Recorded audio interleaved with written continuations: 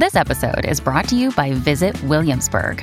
In Williamsburg, Virginia, there's never too much of a good thing. Whether you're a foodie, a golfer, a history buff, a shopaholic, an outdoor enthusiast, or a thrill seeker, you'll find what you came for here and more.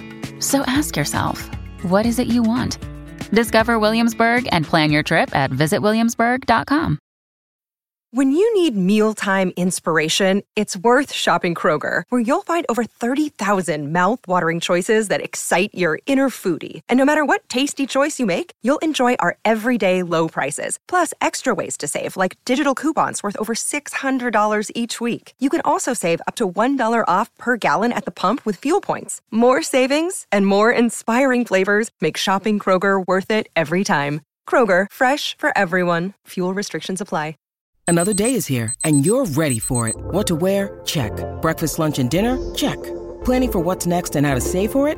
That's where Bank of America can help. For your financial to-dos, Bank of America has experts ready to help get you closer to your goals. Get started at one of our local financial centers or 24/7 in our mobile banking app. Find a location near you at bankofamerica.com/talktous. What would you like the power to do? Mobile banking requires downloading the app and is only available for select devices. Message and data rates may apply. Bank of America N.A., member FDIC. Welcome to the New Books Network. Hello, welcome back to another episode of New Books on Japanese Studies, a podcast channel of the New Books Network. I am Jingyi Lee from the University of Arizona. This week, we're joined by Dr. Anthony Rausch and his new book, Resolving the Contemporary Tensions of Regional Places, What Japan Can Teach Us. Anthony is a social scientist teaching and researching at Hirosaki University in Japan. In this book, Anthony looks into several regional problems in Japan that have been resulted from contemporary circumstances such as urbanization and economic growth. As Anthony regards, these problems inform us of causes and solutions for similar issues in other areas of the world. Welcome, Anthony. Thank you for joining the New Books on Japanese Studies channel today. Well, I thank you for the opportunity. Thank you.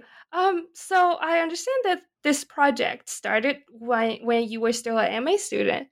Do you still remember how you got interested into this topic? Well, I guess I would say it's not necessarily a topic per se as much as it's sort of a trajectory of an academic career.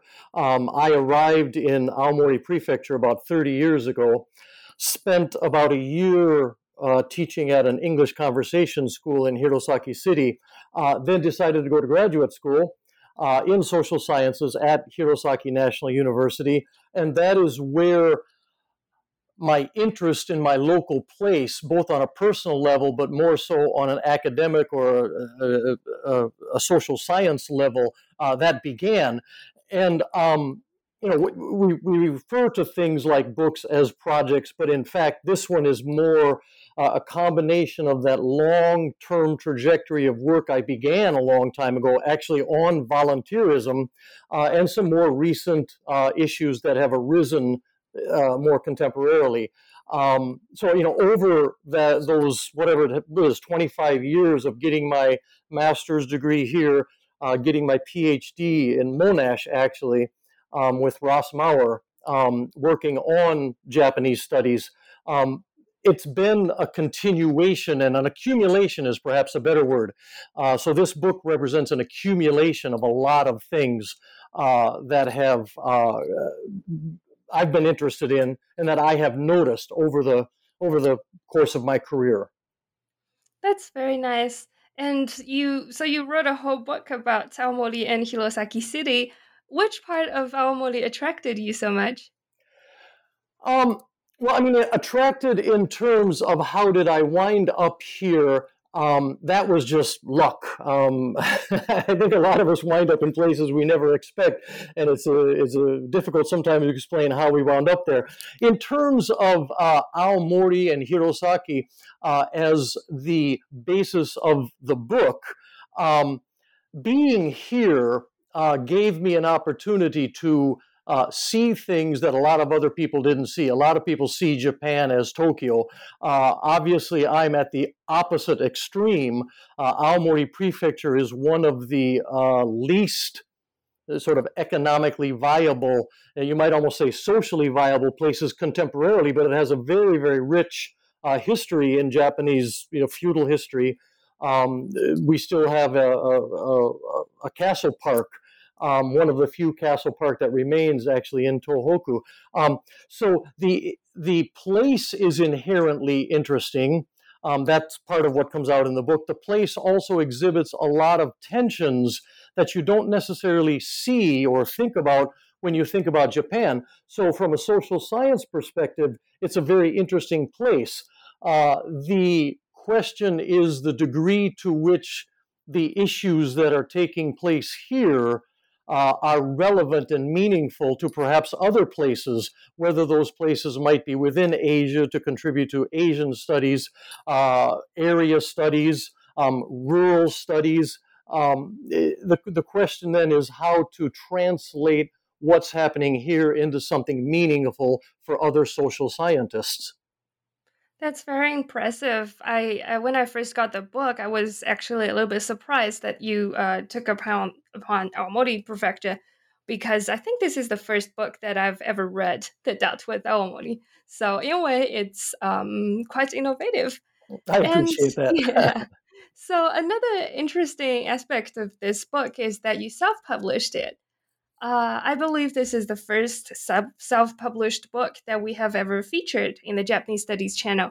So why did you choose to do so, and how did you like the process comparing to traditional publication procedures through academic publishers or university publishers?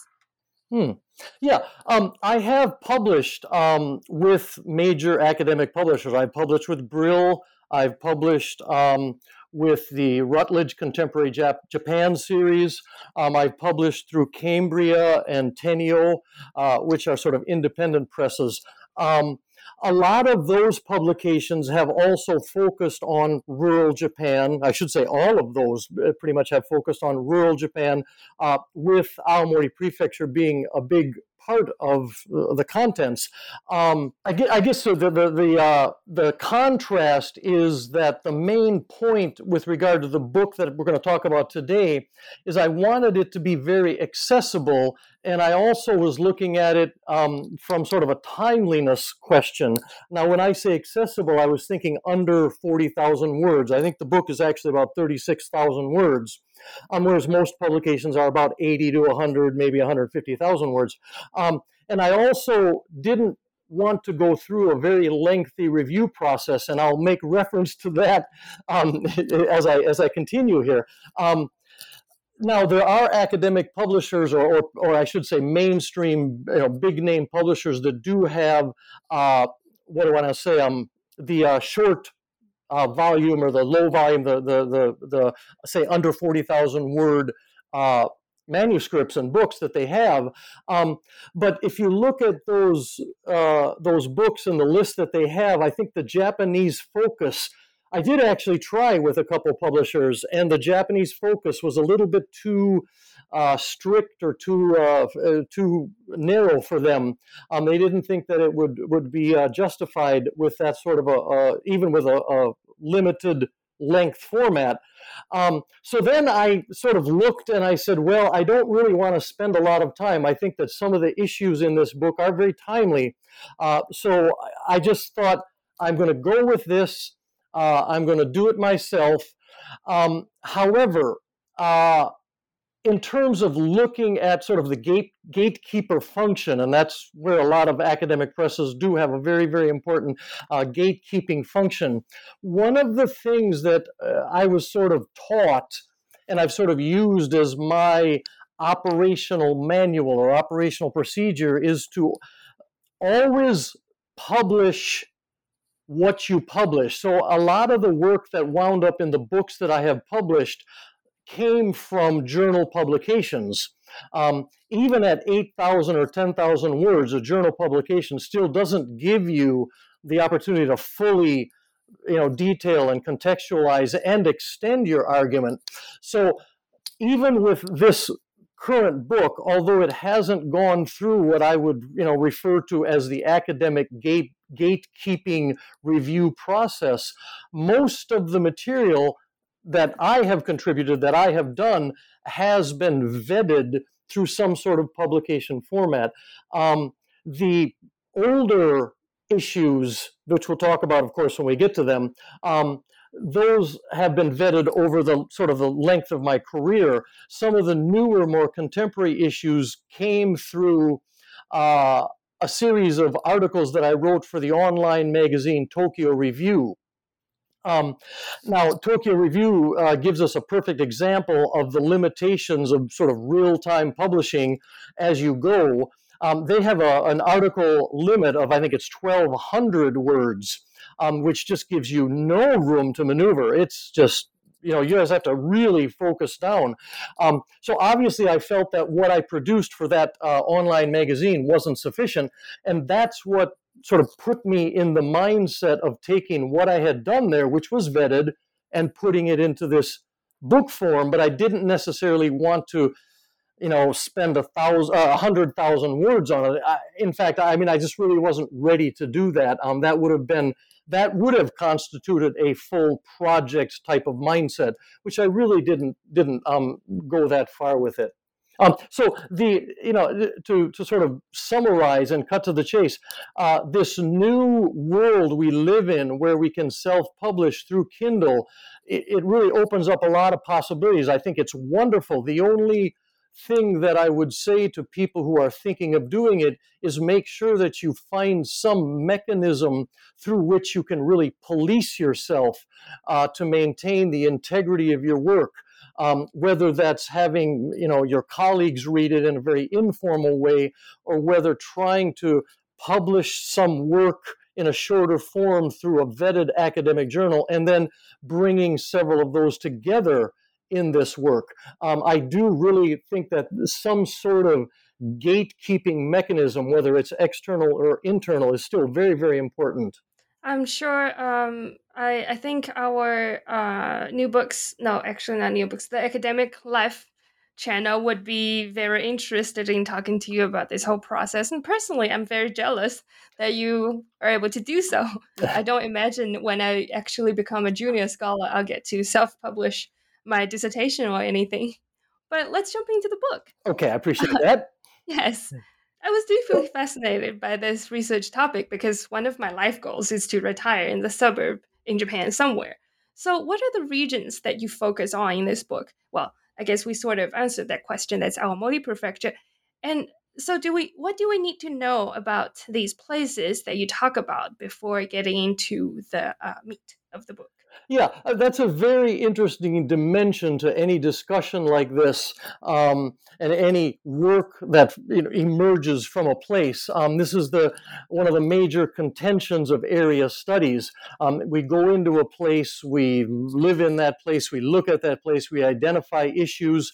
Of course, those issues are contextualized within that place, the history, the culture. Then the question is, to what degree do those stories, do those issues relate?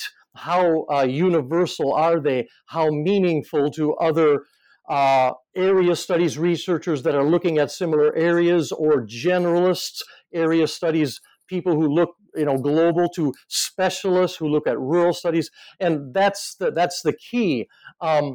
Now, Aomori is a relatively unique place. It does have a very powerful connection to the historical, political, and cultural centers of Japan, but by virtue of its geographic location and its inaccessibility, it was very much cut off.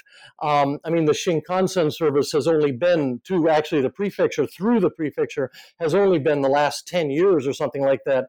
The airport was put in a place where I would say 1/3 of the flights when I first arrived here had to go back to Tokyo because the fog and the weather conditions in the winter. So it was this isolated area of Japan, primary industries.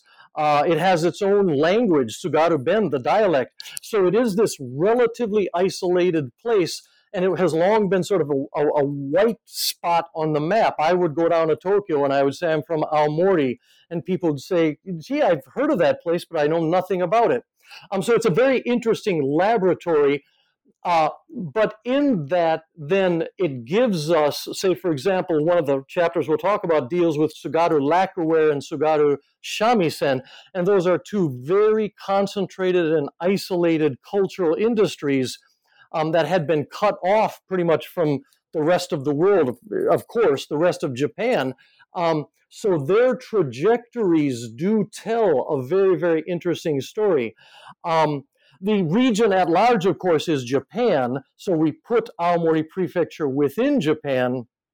And I think there are a lot of people, a lot of social scientists, those who know Japan recognize that it is, in a way, at the forefront of a lot of issues that advanced nation states are facing: aging population, mobility, geographic mobility, economic mobility, how certain places become sort of fossilized in their own place and cut off from other places. As Tokyo becomes this global megatropolis, places like Aomori are somewhat cut off.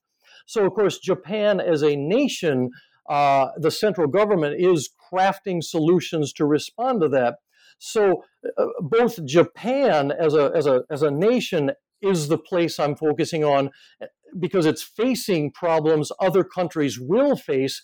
But then within Japan, we have this very interesting case study in Aomori, which is not really Nagano, because Nagano had the Olympics. It's not really a place like Sendai or a place like Tottori, which have different, cultural trajectories and are successful or in some cases unsuccessful for different reasons, but for similar reasons. But Aomori does tell a very interesting story. As I was reading your book, I couldn't help but remembered when I spent a year living in Saga, which is a southern city on the Kyushu Island. And many of the problems that you mentioned here, I saw similar issues when I was in Saga. And so it was it had this familiar feeling to it. So what are the main issues discussed in this book? If you could just give us a brief overview of it. Yeah, the way that I set up the table of contents, and I spent a lot of time on this trying to figure out how to do this, was to create sort of your main heading and then a subheading. And the main heading, pretty much the first word is regional. So it's regional relocation, regional finance and leadership, regional tax inequality, regional revitalization. In my case, looking at that regional revitalization through the idea of a cultural economy. And then regional relevance, contemporary regional relevance. To a degree, those main headings do indicate what each chapter is about. But as I said, some have a more historical or a longer trajectory, some are very current. Regional revitalization has to do, of course, with how people move within the country. But I'm focusing actually on something called the Akiya Bank. Finance, regional banks are struggling. I mean, there's a lot of news about how regional banks are struggling. And I try to link that up with some work that I did on local think tanks. Tax inequalities comes out of the Furusato Noze tax system. I think I'm probably one of the few people that have actually published on that extensively in English. As I said, the revitalization through this idea of cultural economics, place identity, and then regional relevance. I decided to focus on universities because obviously I'm at a university, and then volunteerism, which is a theme that I have studied really since my master's degree. And Japanese volunteerism has gone through this tremendously complex trajectory from disaster to social welfare, back to disaster to regional identity. It's a really interesting area. So those are the areas: relocation, finance, leadership, taxes, and revitalization, then looking at universities and volunteerism. That's great. So perhaps we can start with relocation then. Certainly. Yeah, so usually we assume that people relocate from rural to urban areas for all kinds of reasons, like job opportunities, education, perhaps even family. In chapter 1, you point out that the actual situation is much more complicated than this. Can you talk about what the case is with the example of Hirosaki City, and what are some of the measures that the city is taking? Well, as you mentioned, and I was actually going to go through that list as well, but you've done it. Thank you. I mean, usually we do look at it as from rural to urban. There's a Japanese term, which maybe you know, which is dekasegi, which is the term of, leaving your home area and going working in the city, for whether it's a year, seasonally, whatever it is, and making trips back. And there are many, many reasons why people do that. But there are also recently reasons why people are looking to come back: the quality of life, raising children. Of course, through one's life course, a lot of people return to their furosato, their home area, to care for aged parents and things like that. So there's a tremendous complexity in that movement. The responses, of course, most prefectures and most municipal governments have established sort of the returnee enticement policies, and they're opening up offices, and they've on virtually any municipality homepage you will find one particular site on the homepage giving all the information about how to return. I don't want to say that's old news. It certainly is still contemporary. It is something that one could do a lot with. I did a little bit of that in one of the Tokyo Review articles, but my interest actually was really focused then in the latter half of this chapter on the Akiya Bank. And the Akiya problem is an increasingly visible and increasingly detrimental problem. Akiya just simply means vacant place or vacant house, vacant property. The problem, of course, is that when people leave and then, say, an aging parent dies, no one is there to take care of the house. In some cases, even taxes aren't paid, et cetera, et cetera. Weeds grow, roofs fall in, the place falls into disrepair. So what the municipal and national governments have done sort of in cooperation is that they've created a national database. Now, the database and a lot of the framing and the terminology and a lot of the success stories seem to be predicated on returnees. So somehow Akiya Bank has been tied into the issue of returning. My view on it is that they're missing a tremendously important local potential, which is there are a lot of young people who would like to have starter housing.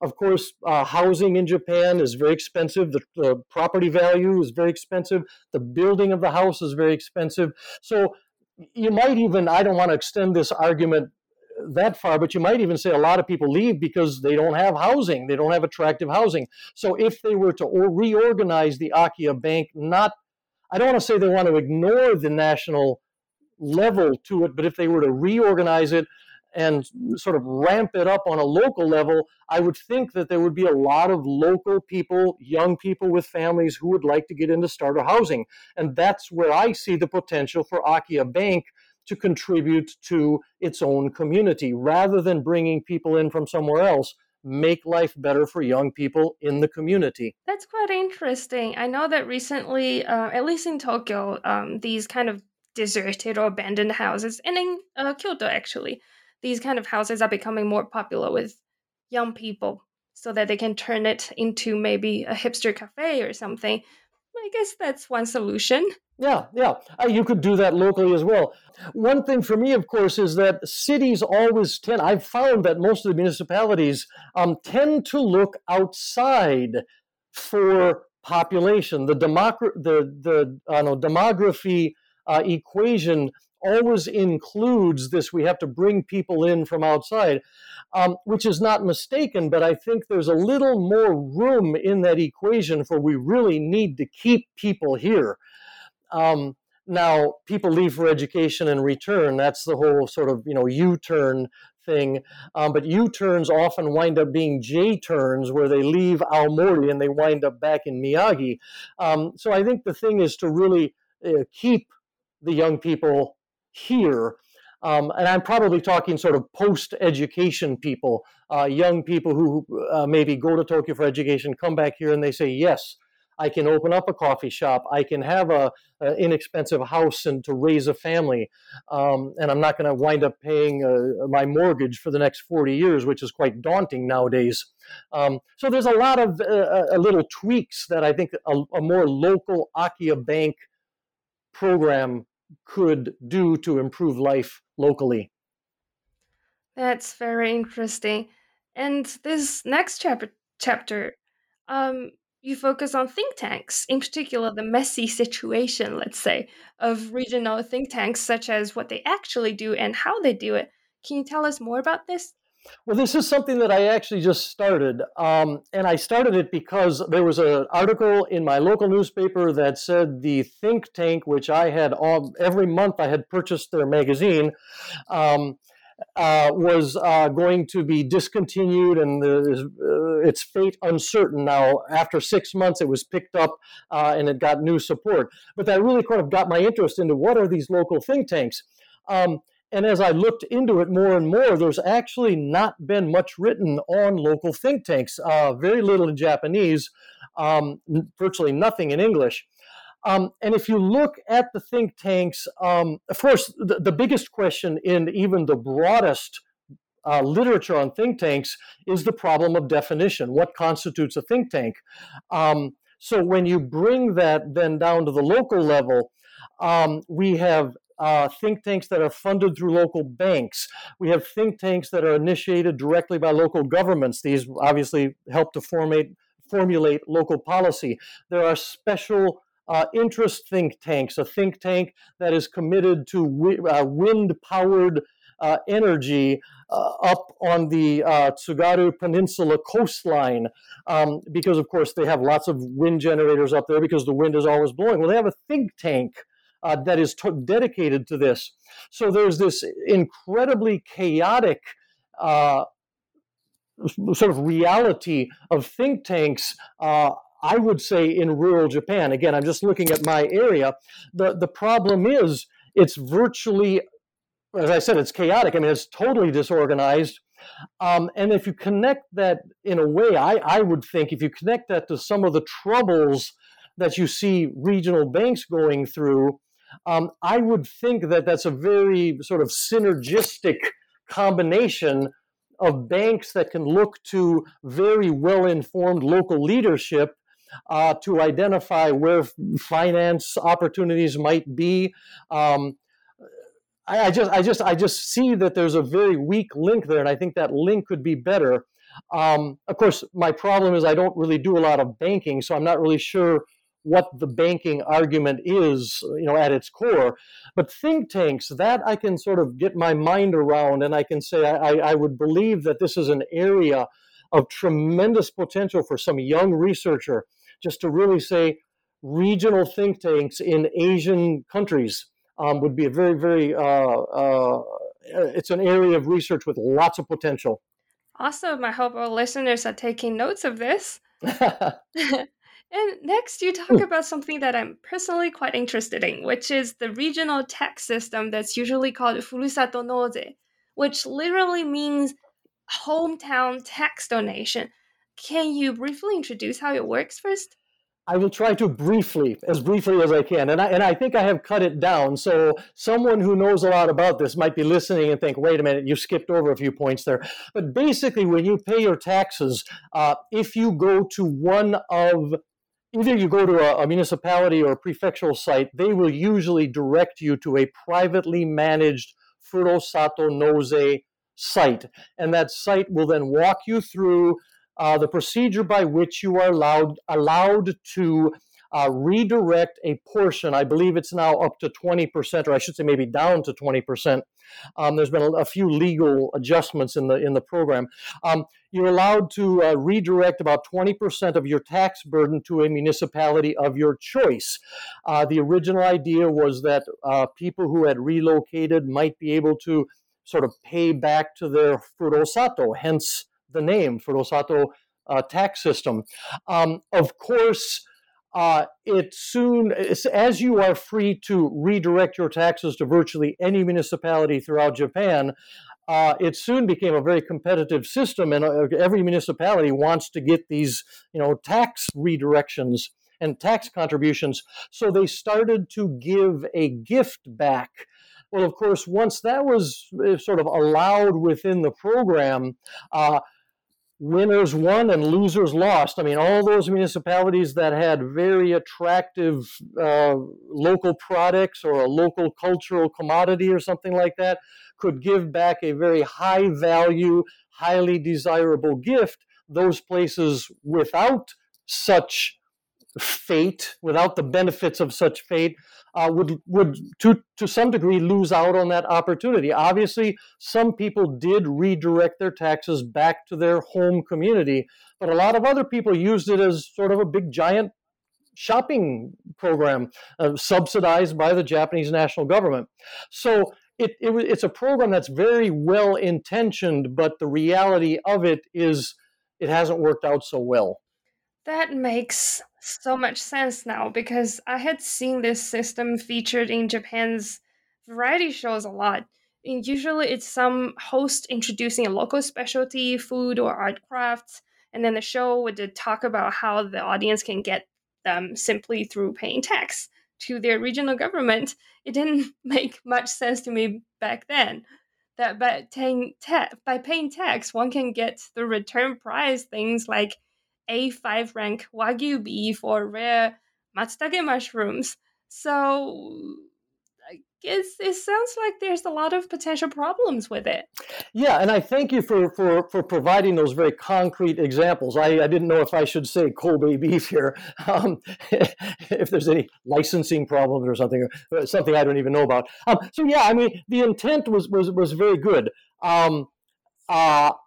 But there is a larger argument at work here. Of course, the program itself can be viewed on its intent, the merits of that intent. It can also then be criticized on the outcome, which is all very clear. I think we can sort of look at the way that the numbers go. And there's another negative outcome of this, which, like I said, I could keep talking about this, but I don't want to go too long. One of the problems is there's a significant population in, for example, Setagaya-ku in Tokyo that would like to get that Kobe beef. So, of course, they take 20% of their tax burden and they shift it to Kobe. Well, that leaves Setagaya-ku in the red in terms of their taxes. I mean, not only do you sort of allow people to go shopping, again, underwritten by the Japanese government, and you're also allowing sort of a middleman in there, these private web content providers to manage it all. You're also taking money away from a municipality that needs that for their budget. So you get tremendous fiscal disparities across the tax map of Japan. But at a larger, it's not the word I want to use, at a more abstract level, I would argue that this is a continuation of sort of the Koizumi neoliberalization of Japanese government. Basically, the central government is saying, hey, we're not really responsible for the equal distribution of tax revenue. We're just going to leave it up to the market. Let the people decide, which is, of course, a very uninformed view. It's also, again, a very market view. And I just see the domain of taxes should be something that is controlled, managed, the intentions, the outcomes. It should be the central government that is managing a national tax system. This, of course, is a very abstract argument. It sort of gets us away from that concrete cause and effect type of dynamic, which is very clear to most people. But to me, that's a very, very important argument as well. So this Furusato Noze, if we look at the Aomori map, it probably has been a blessing for a handful of municipalities and an actual stake through the heart of their fiscal stability for other municipalities. So it's really I view it as a very problematic approach to governing. So just out of curiosity, when you pay tax to Aomori Prefecture, what kind of goods can you get in return? Well, Aomori Prefecture, I mean, I don't really know that many people I actually provide to Aomori Prefecture. I've never actually looked at the prefectural map, to tell you the truth. I always look at the municipal map. So if you were to redirect your contributions to Hirosaki City, you would primarily get apples. And of course, Hirosaki City would underwrite the entire cost of, boxing these apples and, getting them to Aomori is the number one apple producer in Japan. So of course, everybody wants beautiful Fuji and Tsugaru apples, which are very, very expensive. That's the number one thing that Hirosaki would provide. Hachinohe, you would probably get very good seafood. If you were interested in lacquerware, Tsugaru Nuri lacquerware is very, very expensive, but that is, of course, one of the gifts that you would get back. But of course, just 40 kilometers up the road. Now, granted, there's a population disparity here as well, but you have the town of Goshogawara. It's actually a city by virtue of population. But anyway, and my wife is actually from Goshogawara, and I hope I don't pay for saying what I'm going to say. Goshogawara is one of those cities in rural Japan that pretty much has nothing. I mean, it's just a city out on the plain. It's got very good rice, but the rice can't really compete with Akita and Niigata rice. And it's one of those places that looks at something like Furusato Nozei and says, we're going to lose every time. And, that's the dynamic that's happening up here. Well, I'm going to keep that part about lacquerware in mind. So this ties into the next two chapters of your book, which essentially discuss how and why local institutions are trying so hard to push forward regional revitalization. And I'm particularly interested in the roles of university in this, because I remember hearing universities in Japan talking about their reluctance to digitalize rare materials in order to attract scholars from both Japan and overseas to come to their cities and towns, therefore to benefit regional revitalization, or Chihosose as they called it. So what common ways are there for local governments to promote their local culture or to revitalize their local regions? And why are they relying on universities to do so? It's a very interesting dynamic. Of course, traditionally, regional places depended on extractive industries and whatnot, and that was pretty much all they had. A national system, put national universities in outlying places.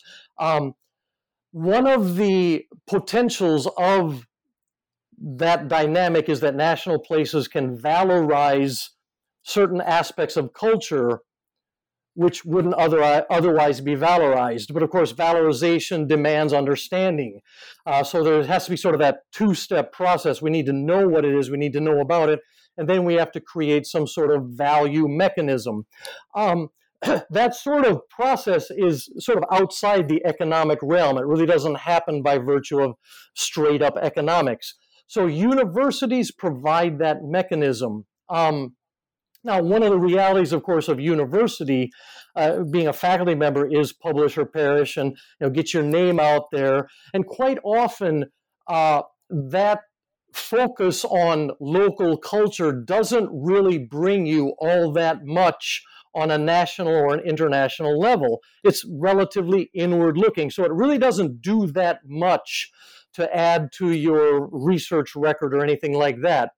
Now, add on to this the fact that unlike, say, for example, America, which I know a bit about, the funding for national universities is virtually controlled, almost, I would say, 100% by the Ministry of Education. There's a little bit of local, funding that's sought out here. So the central bureaucracy has a tremendous amount of power over what universities get. The universities have to, in essence, do what the central government wants them to do in order to get the money. Well, of course, Japan has sort of concentrated its focus in sort of becoming a global academic powerhouse on a select few universities, leaving a lot of the outlying universities sort of with their hands in the air, wondering what to do because we're not getting a lot of sort of cost of living type of money. We're not getting a lot of research grants out of the central government, whatnot. So it's sort of what I'm sort of saying about local universities and how they can become relevant is for them to accept the fate that they will probably not be relevant on a global scale. It's sort of a harsh reality that I don't think a lot of people want to accept as they embark on their university career. But accepting that and then focusing, and hopefully the central bureaucracies would recognize that these regional universities are doing that, and these local faculty members would really work on, as again, the word I would need to use is valorizing this local culture, not so much for an external audience. I have one chapter in the book about Tsugaru Nuri, Tsugaru lacquerware, Tsugaru Nuri, Nuri is the word for lacquerware, and Tsugaru shamisen. And these are both highly local cultural commodities is the word that I use. One which is incredibly successful. Tsugaru shamisen has gone global. It's very dynamic. It has done that with virtually no help from the central government, no help from the local government. Tsugaru Nuri lacquerware, on the other hand, has enjoyed a tremendous amount of national exposure. It has been designated a cultural property, prefecturally, locally. We all know that. Part of that comes from the university focus that it was provided, but it still languishes. And I would contend that the academic community and perhaps the municipal community that looked at that only went as far as creating a base of understanding. They said, oh, now we know what it is. But they didn't valorize it. They didn't create value for it in a multidimensional sense. One of the things that I said way back at the beginning was that Tsugaru Nuri lacquerware is usually used in cups and bowls and dishes and chopsticks. It has expanded to picture frames and various other items. But one of the glaring misses that they never picked up on was that I would have promoted a Tsugaru lacquerware house, where the lacquerware was embedded into all of its functional and aesthetic potential as a total element in that house, which would have valorized the lacquerware not at an item level, but at a more sort of total life unit level. And I'm not using the right terminology, but I think everyone will understand.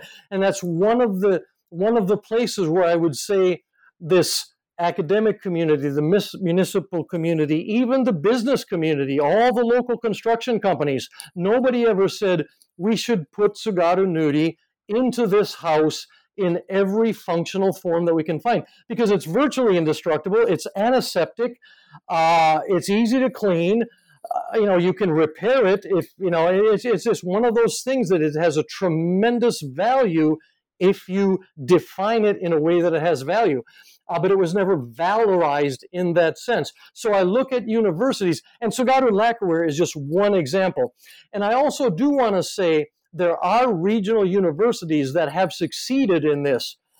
There is a university, and I don't remember where it is. I think it's a Shikoku University, which really branded itself as the Tuna Research University. And I think you must be Kinki University. Kinki University is Yes. what it was. Then thank you for that. And that's an example how the university sort of accepted its fate, and it didn't try to be what it couldn't be. Now, once again, we do have to recognize that not every national university in every prefecture is going to succeed as well as Kinki University did, but at least they will create a presence in their own community. And I really believe that that's something that a lot of universities have failed to recognize, even while, as much as I sometimes question the Ministry of Education's policies and their operational mindset and how they force certain things, I expect that maybe they're right on this one. They have recognized that this is a reality that regional universities need to face. They need to be relevant in their own community. That's the most important key. Indeed, I totally agree. It's actually one of the greatest concerns in literary study as well, because a lot of local universities try to focus too much on regional figures and regional writings, but honestly, most scholars from other areas of Japan or other parts of the world don't care as much as they do. So their publications kind of just sit there on the shelf. It's really a painful thing to watch. But now that we have talked about all these problems that resulted from, well, mostly resulted from urbanization, what conclusions would you draw from these problems? And most importantly, what implications do you think they have to offer for other countries and other areas who might be experiencing similar problems, if not already? Yeah. This does, of course, beg the reason for the book. What value is there in simply identifying these problems, saying, this is what we have going on here? Identification of problems is important. Part of identifying problem implies framing problems. As I said, Akiya is always the vacant house problem, and the Akiya Bank is often framed as bringing people from Tokyo, where what I'm trying to say is if we sort of reframe some of those problems, we create an alternative frame where the Akiya Bank is not a mechanism to bring people from far away. The Akiya Bank is a way to make life better for people who want to start the journey in this town. So there's that very local mechanism with each of the issues looked at in isolation, and hopefully identification and reframing might trigger that mindset of reframing issues anywhere. So I don't want to say the specificity is lost because the specificity is Akiya and Akiya Bank, but it gives us an opportunity to say we do need to consider that the way we frame things or the way things are framed for us often causes us to miss other opportunities. So that's sort of the single issue implication. I would say the larger implication is that there is a synergy between a lot of the issues here. The problem is the degree to which that synergy is inherently apparent, in that think tanks could provide leadership for local businesses if they're activated by some process a little bit more effectively. Versus some synergy which we almost need to create. For example, I don't know if there is an Akiya think tank, but I mean, that would be one of those synergies that might be created where people who really know sort of the geographical potential of how the city has grown in the past and where the city could grow most easily could sort of prioritize a certain area and the Akiya properties that exist in that area. So there's a certain synergy there that in a sense has to be created. I don't actually look that much at governance as governance is. One of the things I need to say at this point in the interview, it's maybe too late, but I'm in a faculty of education. I sort of wound up in a faculty of education, so my day job is teaching English, going and doing in-service training for in-service teachers at local schools and things like that. So I actually don't spend a lot of my day hours, say, for example, going and looking at how Hirosaki City operates. I just don't have that much time to commit to that. So I cannot really say the degree to which a municipality is inherently synergistic. But knowing what I know about Japan and knowing what I know about how Hirosaki University operates, a lot of Japanese institutions are very, what I want to say, they're very turf-oriented. I mean, they're very provincial in that they each have their own particular way, and they stovetype a lot of information vertically. And if that is the case, and I'm sure that some of your listeners are going to say, yes, I've studied that, then this idea of creating synergy, not within governance, but synergy across a lot of these quite separate issue-based themes. I mean, I'm not even creating synergy between banking and business. I'm saying creating synergy between the Akiya problem and the status of think tanks, which is, I would suspect, at a fairly abstract level. How do you create synergy between issues? You create synergy between people and between offices and between sections and between institutions. But what I'm trying to say is if we can try to create some sort of synergy at the issue level, that hopefully will then filter down to synergy in the efforts that the actors within the institutions managing those issues, there will be synergy at that level. So that's the implication, or that's the macro level theme I'm trying to push. That's a very nice thought. And I certainly hope that one day this can happen to cities like Saga as well.